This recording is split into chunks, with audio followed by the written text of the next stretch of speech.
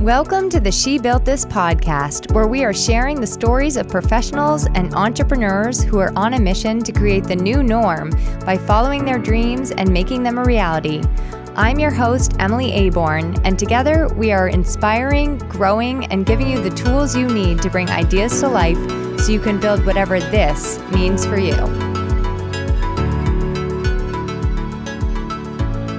Hello, and welcome back to the She Built This podcast. And I guess if this is your first time here, then welcome here. You are in for a total treat today. We both are, really. And I hope you feel that way every time you listen to the podcast, but today you truly are in for a treat. As usual, I have a little story about how today's episode came to be, because the story of how it came to be actually has two morals.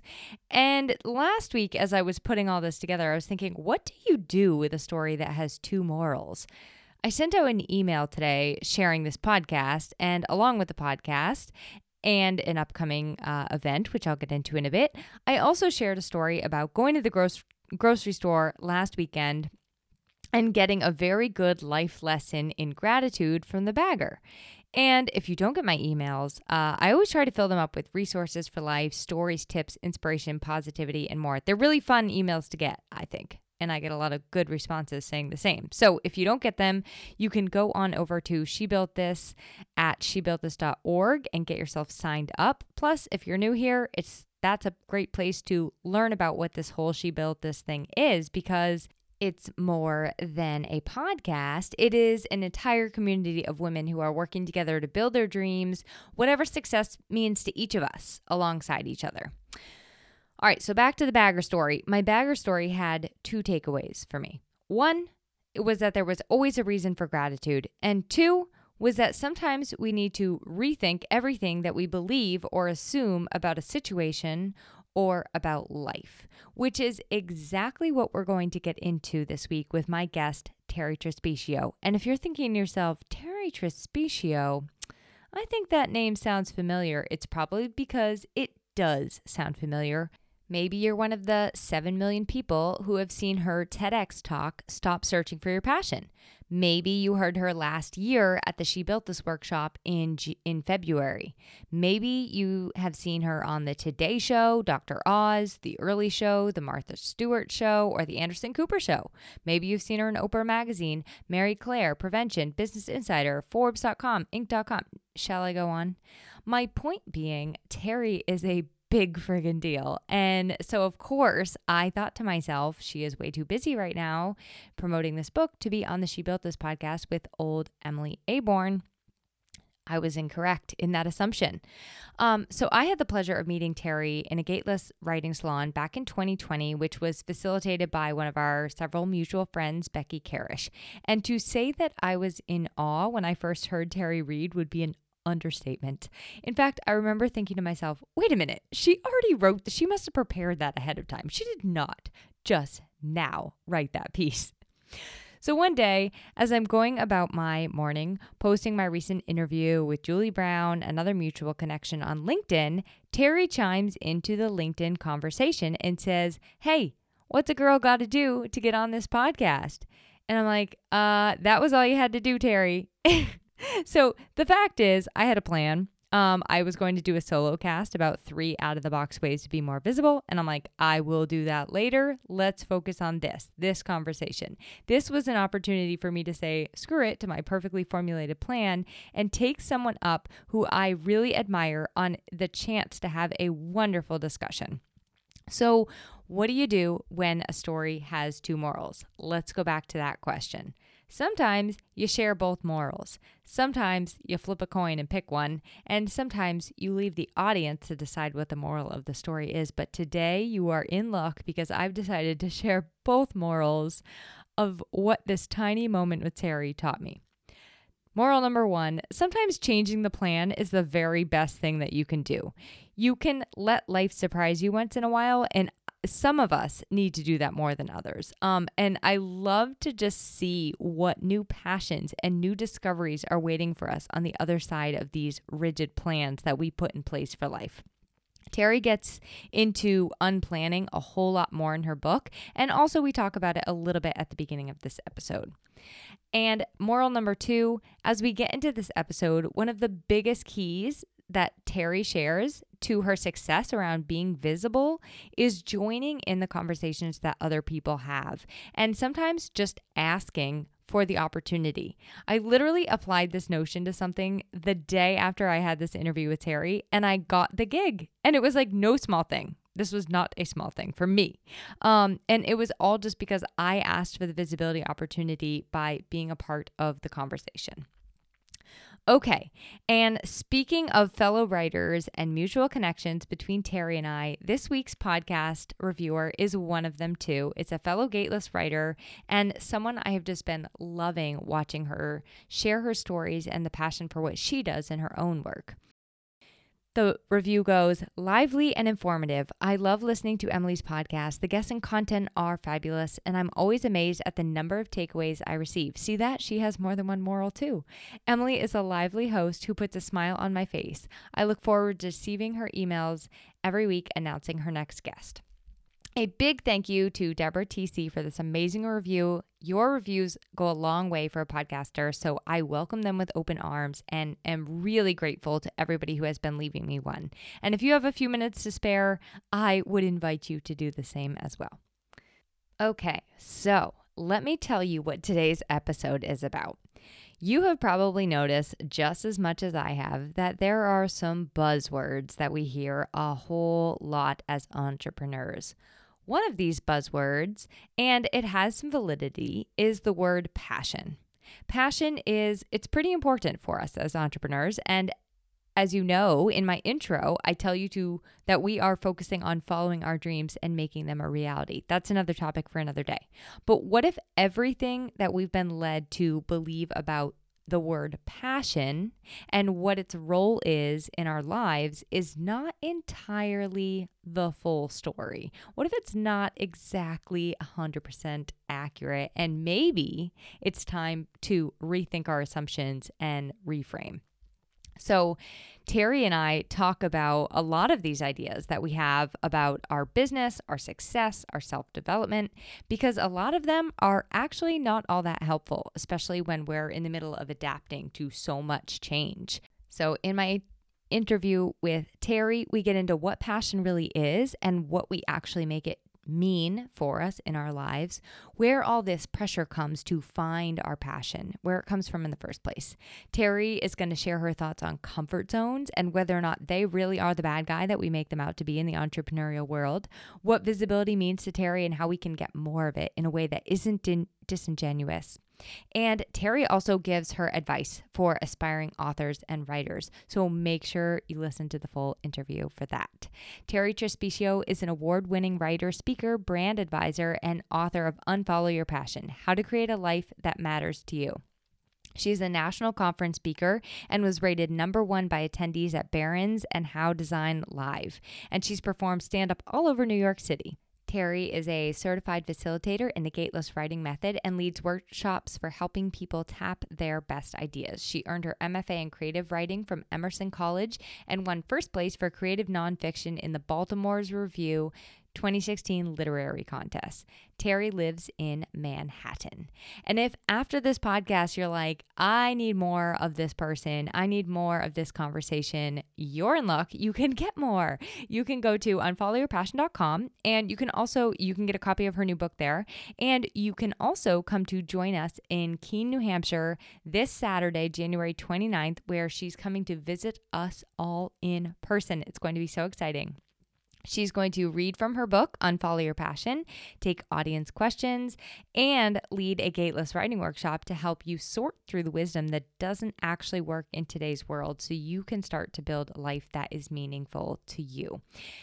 With your ticket, you also get a signed copy of her book, and there is a She Built This special. If 6 or more She Built This members purchase tickets, you get a free in-person extra Gateless writing salon with Becky Karish. I will organize and arrange it for us all. And you and I would be able to write together and sail into the glorious sunset arm in arm. So I'm going to have all that information in the show notes, Terry's website, the book, and also the event. which you probably, of course, assumed, but maybe we shouldn't just assume. All right, without further ado, let's get into my rich and lively conversation with Terry.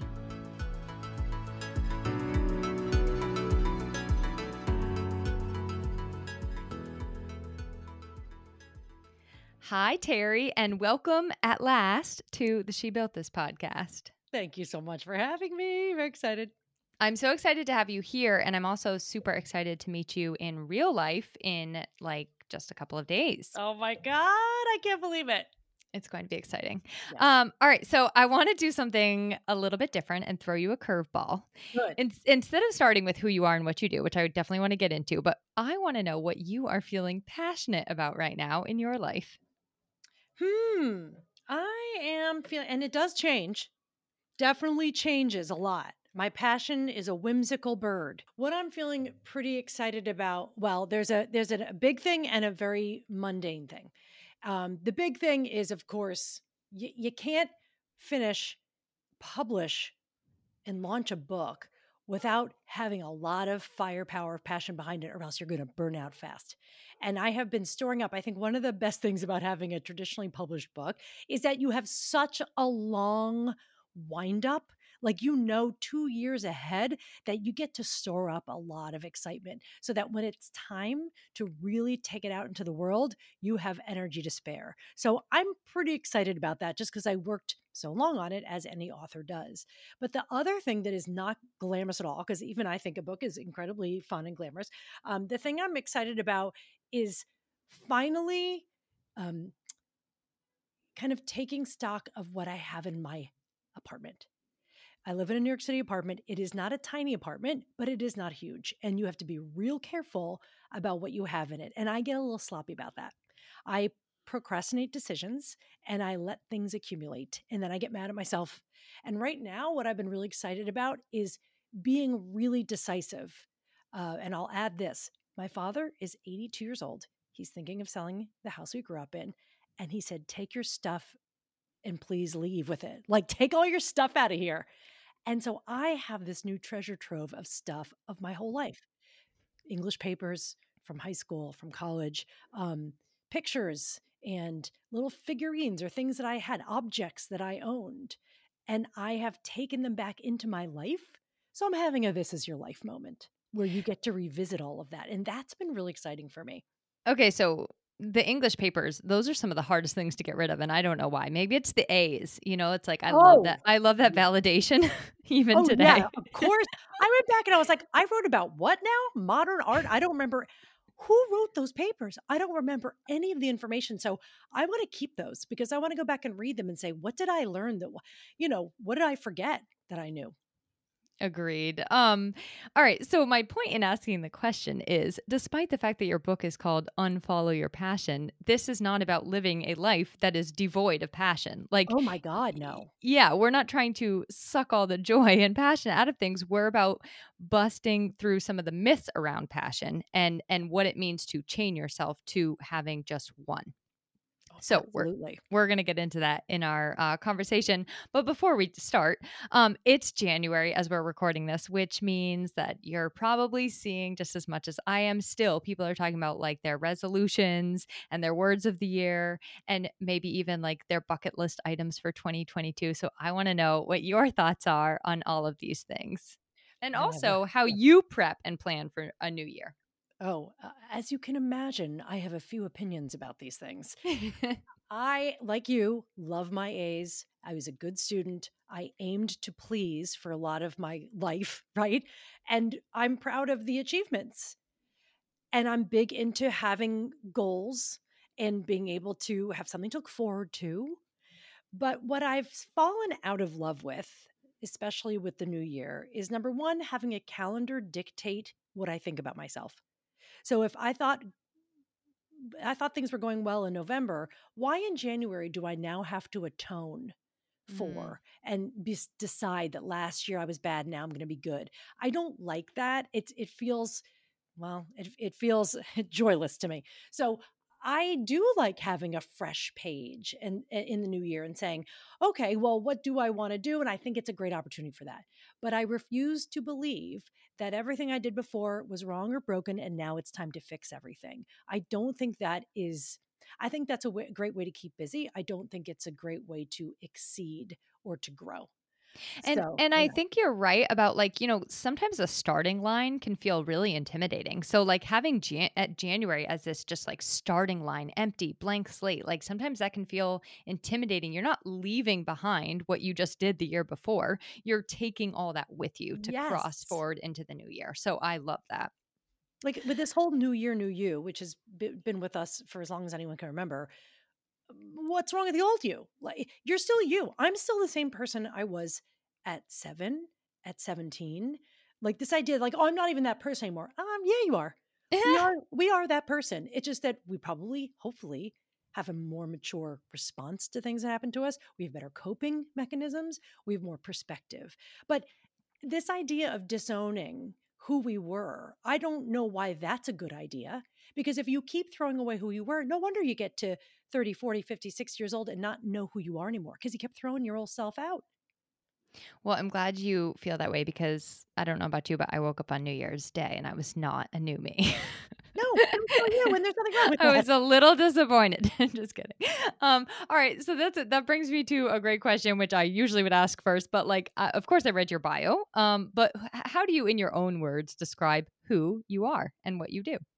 Yeah, it really depends on who I'm talking to. And I know who I'm talking to. I'm talking to a woman who is an entrepreneur and it's someone who is a writer.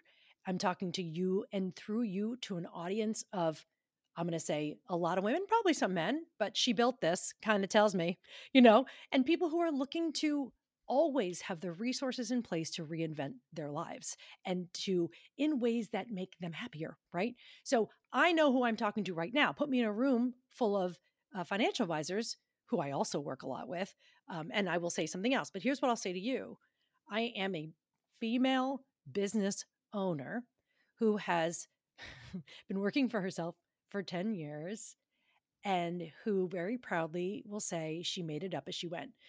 Well, how I describe what I do now is that I am a writer, a speaker, and a brand advisor, which means everything and nothing. But the heart of what that is really, I am a former, well, not a former, but someone who has an MFA in poetry, who loves language, who wants to always seek out ways to bring poetry into business, into our lives in ways that capture what we do. So whether I'm helping someone with their tagline or their website or their TED Talk, it's all to me, it's all the same work. It's how do we get to the heart of what you're trying to say, to distill it down and be able to communicate it powerfully and effectively. That is one of my most favorite things to do. I don't care what business anyone's in. I don't care. I don't need to know anything about what you do to be able to help you do that. And I find that really, really fun. So you don't need the riches are not in the niches for you. The No, that riches are was not, they're in everyone's niches. Oh, yeah, yeah. I jump from one niche to the other. I love doing lots of different things. I am industry agnostic. I am platform agnostic. I do one thing really well. I can get me and you and whoever I'm talking to down to the bones of what they're really trying to say and have been struggling to get out. And I find that that's really, really fun. I've also often called myself a human dialysis machine for language. Like you tell me what you're trying to say, and I will wash it through me and help you get to a place where you can say it more clearly. Oh, I love that. That is beautiful. And I think we're all kind of making it up as we go along. So, Totally. okay. So let's talk about the book a little bit. As entrepreneurs, I mean, we see it constantly where it's like follow your passion, follow the passion. Mm-hmm. Where do you think all of this pressure, like, where do you think it came from to find our passion and follow our passion? Well, there's a lot of theories on that. I mean, certainly Cal Newport's written a lot about that. There's a lot of people who have studied sort of the archaeology of that idea. I mean, I remember back when I graduated from college in the 90s, uh, everyone's handing you like, what color is your parachute? And I remember looking at it and just feeling like I needed a nap. I believe, and I will make this claim, that I believe the desire to define and name and categorize, brand, and sell what we do is kind of an obvious part of what it meant to be growing up in the age of the Industrial Revolution. Well, not in the age of, but in the shadow of the Industrial Revolution. What did it do? It showed us and introduced to the world a way of scaling products, making things en masse, making them marketable, making profit from doing a lot of things. And each product has to have a very specific thing so you can sell that thing. And so, in my mind, and we have widgetized ourselves. We think we have to become this one thing so that we can sell it.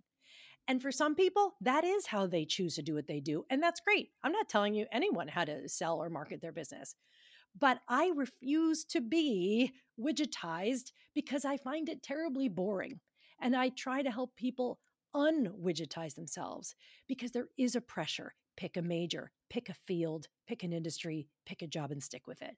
And that just isn't what life is like anymore. And I don't think it has to be. I think we're told stick with something practical and secure and just go with that. I mean, do you agree? Does that sound right to you? So first of all, I've had 42 jobs in my life Wow. trying to quote unquote find my passion. And I think that when I was 17 years old, the pressure was that I was going to figure out what I was going to do for the rest of my life. Oh, God. And that was health education, which Whoa. I loved reading the back of Cashy cereal boxes and Nature Valley granola bars. So surely my passion was health education. So that is what I went to school for and tried very unsuccessfully for those 42 jobs Well, wait a minute, to tell me make. why? Because there was definitely some kind of interest you had there. What about the I'm health definitely education still thing you like? interested in health. I mean, I'm interested in figuring out how to be healthy for myself, but I definitely love educating other people, and I loved writing about health. So it was those kinds of things. But my point being, like when I actually got into the field of health education, I was like, okay, there are so many other things out there that I could be doing Mhm. that are not focused on other people's health, which I'm not interested in other people's nutrition at all. In fact. Oh, well, see, that's how you know. You were like, "I don't wanna talk about like, I don't wanna do this." It's so funny. Someone will you should go into health education, or maybe you just like to know what you're putting in your body and you like to write. You know what I mean? Like, all right, when I was a kid, I used to love reading the, like, Sears catalogs, but here's what I love to look at. I love to flip to the section, with the towels and stuff and see how they named the colors. Oh, I fun. loved reading catalogs and names of colors. I just like to have the names. I didn't know. I mean, actually, I did go on to work for a catalog for a little while, but that was not a direct connection. It wasn't like I knew I was going to do that. But paying attention to what draws you is interesting. But Mhm. as you are living proof of, it doesn't mean you have to go into that industry. You have so many skills, Emily, and you've experienced that through all the different jobs you've had that you got to learn a little bit about yourself. But it sounds like you were also kind of kicking a dead horse there for a while. Yeah, definitely. I mean, like, I think that I was sitting around waiting for inspiration and passion to strike me into, Oh boy. like waiting for these things to like fall into my lap instead of A, appreciating where I was in every single job at every single time and the skills it was giving me, and B, taking any sort of initiative to figure out what those things were that I love to do. So let's. You're being pretty hard on yourself though. No, Let's just no, say I'm that. just saying, like, I'm kind of like in this, like I'm like, Mhm. all right, this is the idea I was fed, and That's the right. yes, yes, and so this is what I did. So where are we going wrong with this idea of passion, and like, what are we missing? I think my goal anyway, and why bother doing this whole book on it? Like, I already gave a talk. It's 10 minutes long. You can read it and get the gist of it right there. The book isn't all about that because if you can get it in 10 minutes, you don't need a book. But it's really about more than that. Underneath the surface of the passion thing, what this book really is, and it hasn't been marketed this way, but it's really my attempt to help people feel more comfortable thumbing their nose at a lot of conventional wisdom and advice Mhm. that never served anyone but sounded good. So that when you're sitting there in your desk and your job that you're bored with, or you don't know what you want to be doing, that you go, my God, is something wrong with me? This is what keeps me up at night, right? People kind of pathologizing themselves, thinking, why can't I be like everyone else who loves what they are and has found their perfect thing? One, no one is thinking they found the perfect thing necessarily. Or maybe it'll be perfect for like 6 months or 5 years and then they're tired of it. My goal with this is let's unseat this idea that there's one passion per person, that there's one way you're supposed to live your life, and that your job is to hurry up and figure it out or you failed at life. Because there's far too many people giving themselves a very hard time that they chose wrong or didn't know or should have been a dentist or should have not been a dentist. It's too much. We tend to look at our lives through this tunnel vision of, I should go follow my passion. I don't follow my passion around because I bring it with me wherever I go. I can talk to a financial advisor and feel incredibly passionate about the ideas we're discussing, and I can go talk to someone else and be passionate about that. I choose to bring passion to every discussion because that makes it more fun. I'm not waiting for one idea to hit me. It's too much. And like remembering that passion is an emotion. It is something that That's right. we can evoke. Oh my gosh. Just like just like excitement or sense of calm or lust, all the things we feel as humans, passion's just one of them. Why did we think we should make one the goal and then pursue that one forever?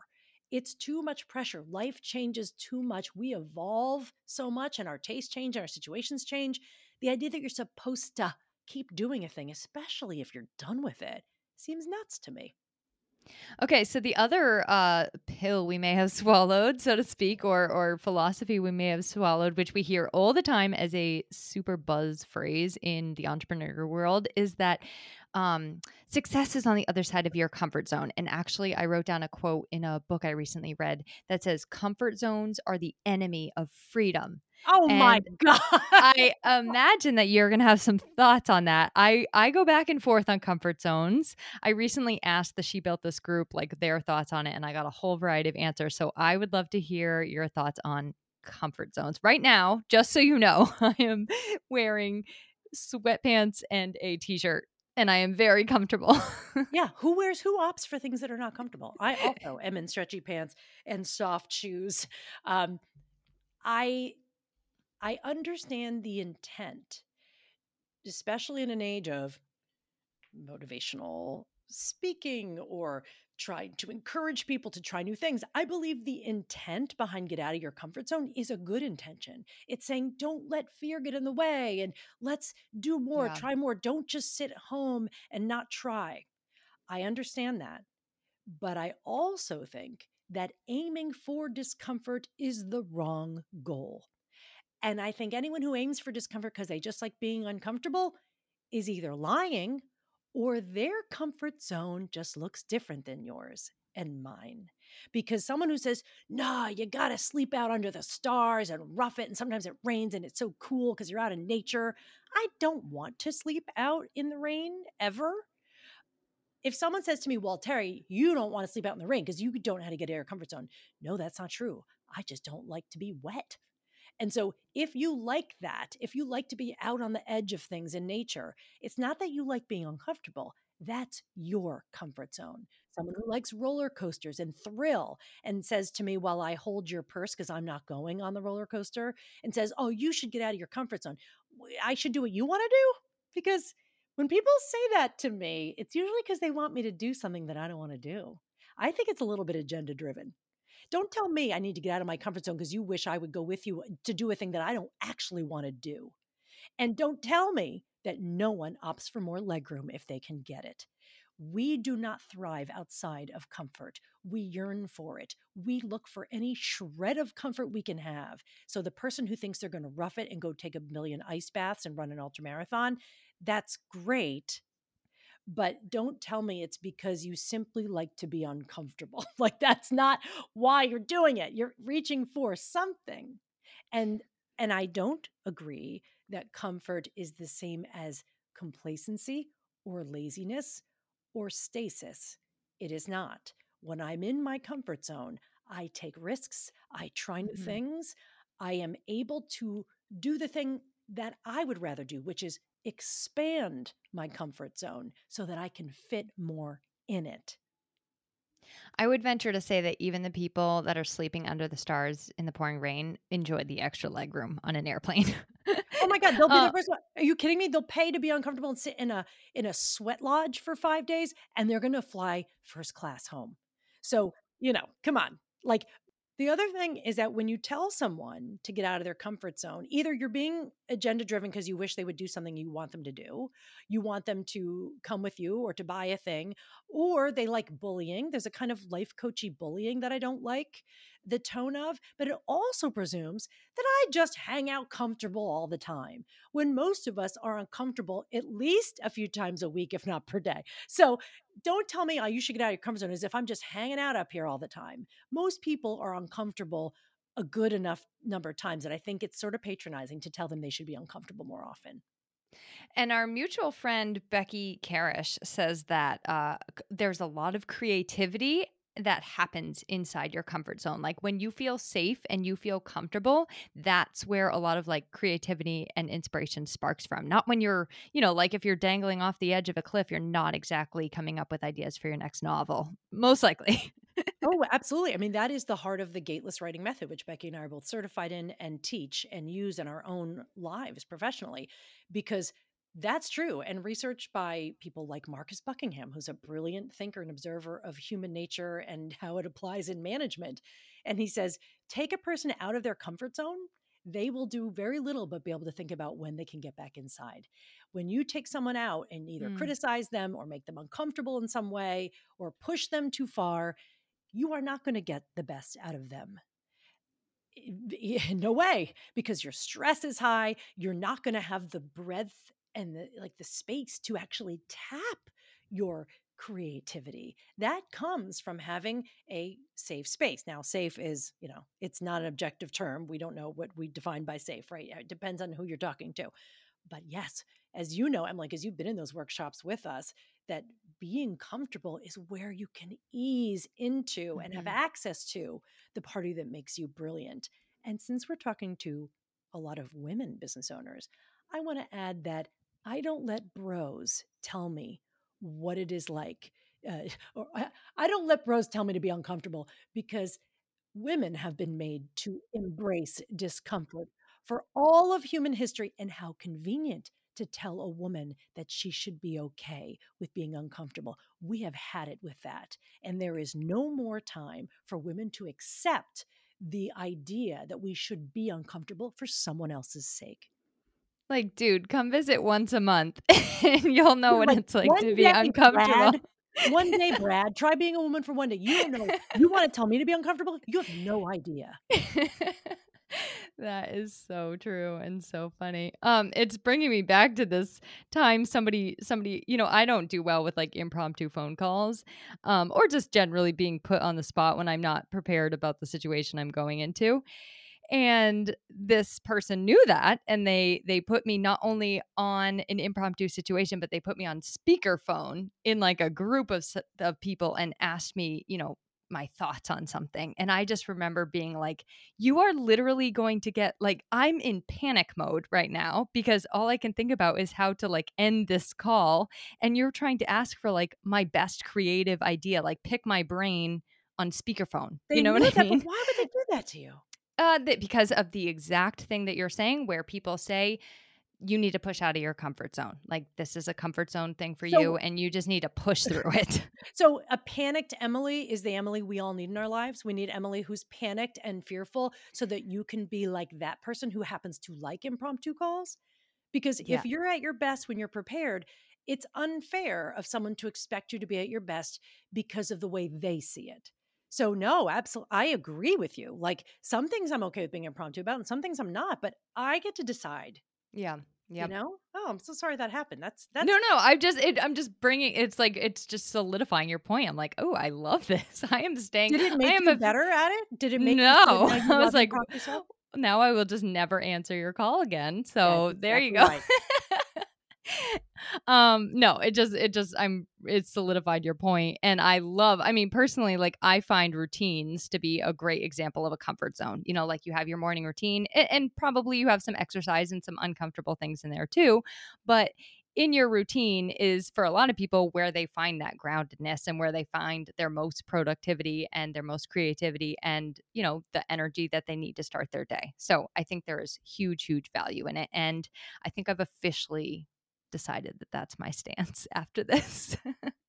But the thing is, Emily, you are a risk taker too, right? I mean, like, it's not the opposite of growth. That's all I'm saying, is it's Right, not the right, opposite of that. And right. exercise is actually a great example of that, because in the past year I got into like doing more weight training, which I hadn't done for a bazillion years. And it's hard. And yes, you'd say, well, it's uncomfortable and you like it, so you must like being uncomfortable. No, I like the sense of, oh, look, I Yeah. can lift a heavier weight now. I'm like, whoa, I'm getting comfortable in my body. I'm feeling so much stronger. That feels good to me. And after I shower, I feel like $1,000,000 because I did some weightlifting. So it's making me be able to do more things. It's squarely part of my comfort zone. And you're right, routine is a wonderful way to get into that rhythm. Um, I hear you with the weights because I am in the same boat with you. My doctor's like, "You really need to start lifting weights before you get, older." And I'm like, "Oh dear." You're talking to the wrong girl. Okay. This month in She Built This and also on the podcast, I've been focusing on visibility. And I see you, Terry, as like the queen of visibility. You are What? everywhere. You Oh are my on God. What? every podcast. You're just everywhere. You're like the queen of it. So, first of all, I want to know if this like just all kind of came natural to you and you're just doing your thing. And No. secondly, if you have any sort of like tips, secret stories, strategies, that kind of thing Well, around it. I want to go back and just define how you think about visibility specifically. Are you talking about, like what people say, putting your work out there? Is it about literally booking yourself for things? Like, what part of that do you think that people struggle with in your community, especially? Yeah, so I think putting yourself out there is a huge one. I do think that sharing your unique thoughts and message is another piece of it. But Mhm. visibility to me is even like I see people being held back in pitching themselves to being on a podcast because they're afraid that they don't have anything to say, even though Ah, they've been saying things for 50 years. So things like that. But yes, you're yes, just very, very good at it, and you put yourself in a lot of situations where you have visibility. And I think, like because of that, it's part of being successful. You know what I mean? And it's a piece of being successful. Um, yes. so yeah, that's why I'm asking. I'm naturally not good at that. Like, if we're gonna look at our natural state, I'd rather maybe not do it as much. Like, the question of visibility, because it feels like an on-off switch. We think, "I'm out there. Oh my god, it's on," or "I'm not out there." And the fact is, I've been sort of humming along trying to pitch in on the ongoing engine that is online conversation for a long time. I don't go on social media nearly as much as it might appear. I don't actually do a ton of consuming of it, but I also know that I need to keep a foot there because my people are there. And so I am not just, I'm not like, oh, it's just natural. No. I mean, first of all, I have been out there a lot more because I have a publisher who would like me to sell the book and I would like to sell the book. But it's not like, hey, buy my book every second. It's, well, what do I have to say? Let me see what I've been writing about. But even before, let's take the book out of the equation, because when you have a book to promote, you have the book, the content in the book to promote. Let's say no book. I didn't have a book till 2 seconds ago and I was on there. And here's how I do it. I don't actually think any one post matters all that much. I don't think anyone's judging me on that one post. I don't think most people read a Mhm. post. If we're talking about posts, okay, because there's emails, which are your own domain, and then there's the stuff out in the world that someone might come across. I actually don't think that any one thing I do is so important that it would cause people to hate me or loathe me or whatever. If they don't like me, they don't like me privately, whatever. I did post a thing about how I was on the Today Show recently, which was a really big deal for me to be on for the book. And people are so wonderful, right? Oh my God, they like it. This is so great. One person I don't know wrote in the comments, I watched your segment. You don't know what you're talking about. Oh my And I thought, goodness. this is perfect. And I laughed at it because I was like, I don't know you. I don't care. I'm leaving it up there. It's hilarious because this is some of the fallout, that you get all your people in your community to support and like or ignore your stuff. And then one person's going to say something nasty, and none of it actually matters. Tomorrow, any one of these platforms could go down, and anything you posted on it will go down with it.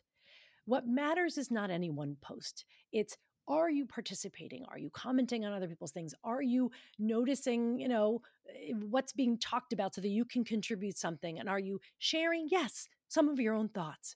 I have coached experts for a long time.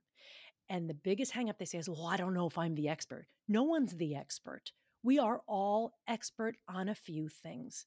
So I would say to everyone listening that you do have something worth saying, but you can't depend on the audience to tell you you have something worth saying. You have to walk into that room, that social media room, assuming you've got a few things to say, because I guarantee you do. What do you talk to your clients about? What do you think about a lot of the times? I share that stuff because the more people feel that they're talking to me and having a real conversation, not a promotional, not receiving my promotional stuff, the more they want to stay in touch. Because if all the platforms went down, you still know who your people are and you could find them again. You know who they are. Yeah. That's what the purpose of the visibility is to stay in touch with your world, not to somehow put it out so that now everyone like, oh my God, my blog went live. Yeah. And like a tsunami just overtook some ancient like shore. Like, who knows? Don't put so much weight on any one thing. A recent podcast guest of mine, Angela Lucier, says that she defines visibility as connection and communication and conversation with your audience. With That's it. I don't even That's like the it. word audience, but you know what I mean, with your people. And so I think you summed it up exactly like she did. So I You love just that. said something interesting there. I want to hold on that because you said audience makes you feel a little weird because it makes it think I'm on stage, right? Or you're on stage and everyone else is sitting there passively. Let's not use audience. Let's think of it as community that we're hoping to contribute to the conversation. For instance, if we went out to dinner with like 5 people, 5 entrepreneurs, we're going to go out to dinner, we're going to talk. Imagine if you sat there and didn't say a darn thing the whole dinner and you just sat there and drank your wine and ate your meal and didn't say anything because, well, who are you to say anything? And who are you to take a space? And you're not the expert. So you don't say anything. Quite frankly, it's just rude. It seems like you don't have any interest in what anyone's saying. If you look at visibility not as having a brilliant post, working all day on your post, what if you just go, hey, what about this? You wouldn't think about that if you're having dinner with your sister. You wouldn't go, what am I going to say to my sister next? Well, maybe you would, but for the most part, you would just keep the ball in play. And Okay, it's totally right. so you brought me to another great point. When it comes to getting more visibility. Okay, the guy that wrote the comment on yours about the Today Show, like honestly, you didn't even have enough time on the Today Show for me to have made that judgment about you. Like I wouldn't have known in the short amount of time that they gave you. I was like, wait, that was it from Terry? She could be on here for It's an 3 minutes. hour. Oh my God, it's 3 minutes. It's Yeah. nothing. Of course. That guy, and I think it's a guy, who cares what he thinks? Yeah. Was he's my biggest client? No, people choose to aim at other people on social media as a kind of like skeet shooting. They're out to just aim and fire and they'll say whatever they want. And I don't have time for that. And no one does, especially a business owner. We don't have time. If all of my people said, hey, we're not happy, I go, whoa, what's happening? Right. Right. They don't hold stake. They can say what they want. And it's hilarious. There's a lot of people out there saying really dangerous things in the media right now. And me talking about how you should like think about your career. I don't know anything. Okay, great. So when it comes to like increasing your visibility, though, what I was going to say about building your community is I think commenting on other people's things, like when obviously not the way that he did. No, no, right. But I think that commenting on other people's things is a huge piece of it that we so often miss. Like you don't want to be the one that's at the dinner table not saying anything. You want to be an active participant in other people's conversations too. Not that you need to spend all of your time sitting on social media, but you do need to engage with the people. Like I love engaging on people that I follow that I'm like genuinely interested in Yes. what they're doing and saying, not just giving a little heart. You know what I mean? Like Oh my God, no when heart. when you can take time to make a thoughtful comment and participate in what they're saying, because I do think that we miss that when it comes to visibility. We miss that other people's conversations are our conversations too. Right. Exactly. Oh, it's so beautifully put. It's not like, give me that microphone. You know what I Yeah. mean? It's not like, I'm going to lecture you. It's exactly that. Like for instance, when this podcast comes out, I will be doing a post that talks about you, not about me. It'll be listen to this brilliant woman. She's got this great book. You should know about it. We push out resources. My friend Laura Belgray, who I know that you know, and she does this too. In fact, she'll say, "Hey, everybody, here's what I watched and binged over Christmas break," and she just says, "Here's what I watched and here's what I thought about it." She's doing her own column. You know what I mean? Like people sharing the resources and spotlighting other people. If you feel weird talking about yourself, don't have to talk about yourself. You could say, hey, I read this article and tag the person and go, isn't this brilliant? Or look at this person. You can increase your visibility by shining a light on others' work so that you have A, something to talk about, and B, you're sharing some applause and attention for that person. We talk about being a good literary citizen, which means, supporting other authors' book launches and reading other people's books and talking about them and being in the citizen, being a good citizen. Same with social media. It's not about the whole world, right, Emily? We're not trying to talk to Right. everyone. We're only trying to talk to the people that we would like to have dinner with. And that is a very small world and it can be very powerful community. But that's the goal, is to keep talking and offering things to them. It doesn't have to be, oh, look at me, which I know turns a lot of people off. And honestly, some of those conversations, like Laura's email, I'll use as an example. I wrote her back and I was like, oh my gosh, oh my gosh, oh my gosh, oh my gosh. And I have to like respond to all of these things and send her a bulleted list of the ways that it resonated with me. So, Yes. like sharing other people's work does that for people too, just Oh my as God, much as she's sharing so your own. excited. She's probably thrilled. She loves when people write back and you tell her what you loved about her work. I mean, that is a way to connect. Like that is a really powerful way. And it's not agenda driven, right? You're not telling her what she should do. Right. Um, you're telling her, here's what you did. I loved. This is I know it gets used a lot, but a good conversation that is constructive and builds is a rising tide of visibility. It's not about muscling the mic away from someone else lest they get more attention. I give attention to other people and I find that it's very fulfilling and it helps strengthen the relationships, which are the point. Yep. Agreed. Okay, for like maybe for aspiring writers and authors out there, I'd love Okay. to transition, if you don't mind, into the actual process of writing the book itself. Because if, Ooh, yes. yeah, if I recall, okay, well, first of all, I want to talk about the first time I ever heard you in a gateless writing salon. I had done maybe 2 or 3 of them, and then Terry comes in and Oh no.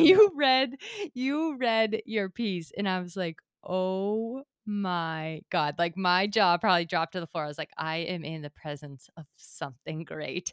So What? Who knows what as that piece was? okay, so as you're writing your book, what I've heard you say is that you didn't really know you were writing this book. Nope. So can you talk to us a little bit about the writing process for you? Yes. I wanted to write a book for a million years and was like, I kept starting with an idea. I was like, oh, I'm going to do this. Yeah, that'd be cool. And I'd start to write it and I'd be like, nope. I would just be blocked. It's kind of like if I created the box, I couldn't fill it. That's just me. I didn't work that way. So what I did was accept Becky Karish's invitation to go to a gateless retreat years ago, maybe 8 years ago. And I was like, what is this thing? And she's like, just come. I think you'd be great. I think you'd love it. And so we sat around in this cozy little home in Rhode Island, led by the one and only Suzanne Kingsbury, who led this retreat. She said, okay, I'm going to give you a prompt and you're just going to write for like 20 minutes.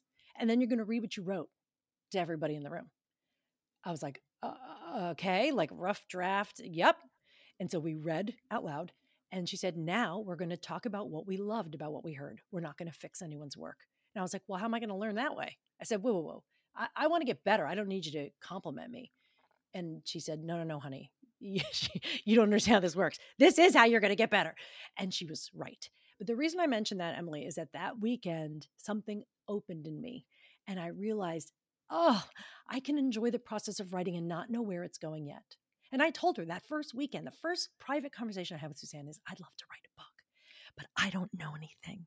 And I don't know if I could do this or do that. And she said, honey, don't worry about that now. Let's just write. So I went on every retreat she offered. I went on 2 a year and I wrote in between when I felt like it. Honestly, I don't write every day. And I just leaned into it. I said, what's fun? And here's the beauty of this kind of particular method is that after years of writing and then reading it out loud, I knew what people liked. It's like having your own Mhm. little focus group. You could hear them laugh. They said, oh, I love that part. So I was like, oh, you love the part that I loved to write. That means I should lean into what feels really good. So when I said to Suzanne, okay, what do I do about this book? She said, how many words do you have? I go, I have a bunch of pages. She goes, yeah, you need a lot more. keep writing, call me in a few years kind of thing. And so I was like, okay. So I just kept writing and using it as a way, using the writing as a way to explore what I wanted to do. I didn't know it first because every time I'd try to come up with an idea, I didn't know how to write it. So I tried to do it this way, to invert the method. And I wrote for years and years. And then I had a whole bunch of stuff. And I did work with Suzanne privately, which helped expedite the process. And I said, now what? And she's okay, now we create a proposal for what we think this book is. And when I had that ready, a proposal is just basically a marketing platform. It's a marketing paper. It's like, here's the book I'd want to write. Here's how I think and why I think it would sell. Here's some other books that it's like, and some people I know who might be able to help sell it. It's really kind of like you're pitching the publisher to give you money because you could maybe sell something for them. Otherwise, you can go publish it yourself. Right. So I did that. I had a proposal for a totally different book. It Mm. was called How to Swallow a Button, because there's a story in the book about how a little girl I used to play with made me swallow a button off her bedspread. And clearly I never forgot it. It was kind of traumatic. And I thought, God, all the things we swallow as people and as women, there's something here. So it was stitched together in a way that was a viable book. It was a collection of pieces, or I wasn't sure what it was. And then I did pitch it to a few agents. Some of them I knew personally, and they never wrote back.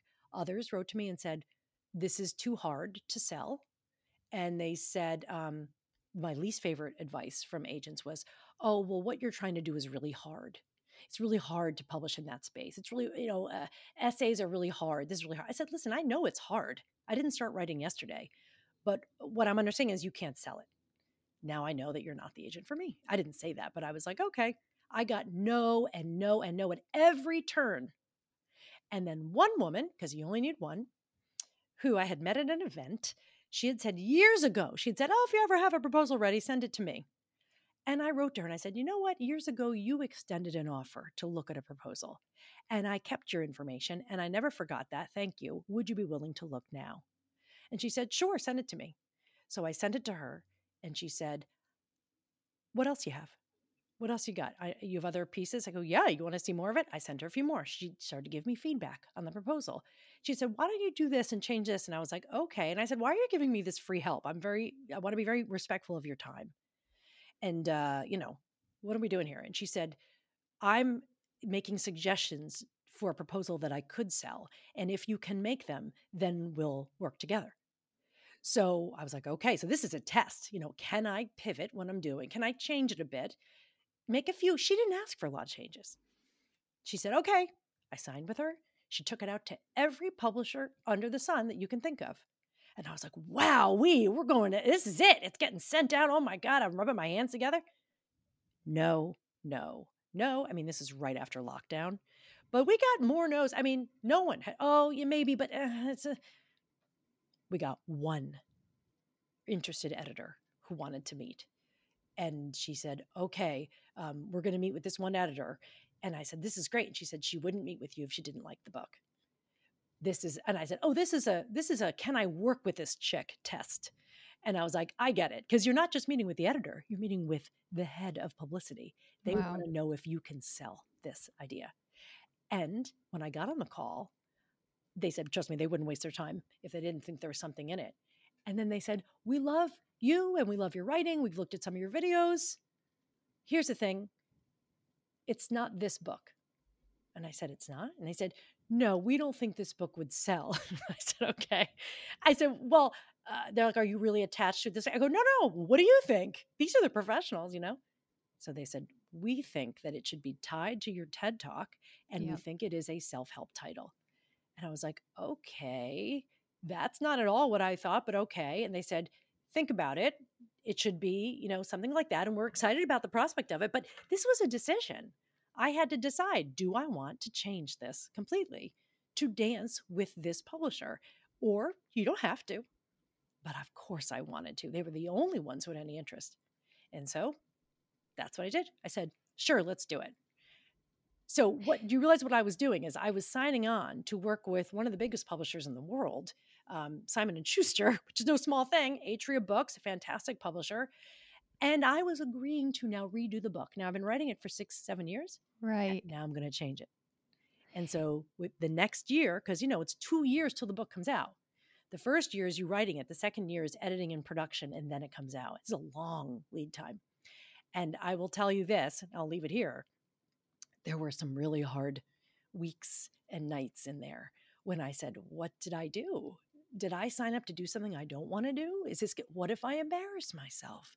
What if everyone thinks this is garbage? What if everyone thinks I'm a ninny, a privileged brat who doesn't know anything? Like, it could have been anything. I ran all the scenarios in my head, and I even went through a little bratty stage where I was like, maybe I don't want to do this. And then Suzanne said to me, oh no, honey, you signed a contract. You're doing it. You don't walk away from that. So I did it. And here's what saved it. And I say this to you, to anyone who's an aspiring author who would like to work with a publisher, which is, it is a collaboration. I reworked this book from head to tail, retitled it, changed the focus, changed everything based on the feedback of that editor. And I struggled, but I realized I can do this in a way that I could do best. I can bring my best writing to the table and not have it sound like books I don't like. And that is precisely what I did. This is an amazing story, and I love this because someone that is such a terrific writer and storyteller as you, and had all of those, like your TED Talk has how many views? Almost like 7.5 million. Yeah. So having all of that information, like there are authors that get published that do not have followings like that and platforms that they have been. Of course. Yeah. Yeah, of course. So that's an amazing story. And I do have a question for you. You said that, and you and I both know that the Gateless style really, like you really highlight and lean into the things that light you up and the things you love. And I find that with writing content too, like when I'm excited to be writing something for somebody, when I'm almost like selling myself what I'm writing about. Yes. I need to, like, here's how I know I did a good job is I'm like, oh my God, I need to hire this person and it's my client. You know what I mean? That's right. So, yeah. So did you find that when you had to transition and change the focus and rework everything, were you able to still find that lightness and that love in what you were writing? Oh, absolutely. Okay, great. Absolutely. Because I took the clay, all I was doing was changing the mold. So what I knew that and she didn't say, here's the chapter. She was like, what's the arc? Because in fact, with any kind of nonfiction, it does have to have an arc. We have to take the reader from point A to point whatever, Z at the end of the book. And she's like, what's the arc going to be? And I struggled with that a little bit. I was like, I don't know. But yeah, you figure it out kind of as you do it. And here's what saved me. It wasn't about agreeing with the editor. I didn't agree with the editor all the time at all, but I tried to see through her to the reader. And I said, what would be the most helpful? What would be the most helpful to that person in the tone and in the way I do it? Because every writer has their own voice, their own approach. And I have mine, and having done it for years and years, it's pretty easy to tell something I wrote versus what someone else wrote. It just sounds like me. And so I said, there's no reason I can't bring in the elements of memoir and, lyricism from poetry or writing, anything I love from it. There's no reason I can't bring all that in. Genre is just the shelf it sits on, right? It can be all the things you want. So when people say, for instance, I want to write about my life story, okay, but the publisher is going to say, what are we teaching? What are we taking the reader by the hand and doing and showing them? So I had to have not just my own stories in there, but think about, where am I helping the reader to get? And that took some time. It took some real sitting in the work. You don't figure it out in an afternoon. It's also, I mean, just what I've read so far, it's also just, it's what I love about your writing is that it's so darn specific. We always talk about being more specific. Yes. Is actually more relatable. Yeah. Like I had your friend Leah also because of how specific you were and how she told, the story is, and people should definitely get the book to read it so that I don't butcher it for them. But basically, Leah told you to swallow a button and eat it, and you did because she was, I don't know, a bossy, bratty little kid. And brat. Yeah. And you thought you had to do what she said. And we've all had that friend. And the way you were so specific about it brings that up for everybody. So I love that you like evoke those emotions. Well, Emily, one of the things people always say, and I'm sure they say too, and we've all asked ourselves is, does my story matter? Will anyone care that this happened to me? And people will be quick to dismiss and go, no one cares that I did that. No one cares. You can make them care because you can tell the most specific story, and people love to hear a story. It's not whether your own story has value and meaning in and of itself. It's what does that story then teach? And really, it really happened. This brat made me eat a thing you shouldn't eat. And it didn't mean anything for 40 years. And then when I looked back at it, I said, oh, I know what this means. Look at all the other things I swallowed too. So when we can look at our stories that way and let them really, if we really let them steep a bit, that's the value. It's not, was my climb up the Himalayas more important than your story? Your job as a writer is to make it matter. Mm-hmm. Ooh, so good. Terry, this was really fun. And I definitely want to let everyone know how they can find you and connect with you and find your book. But before we do, is there a question I did not ask that you wished I had?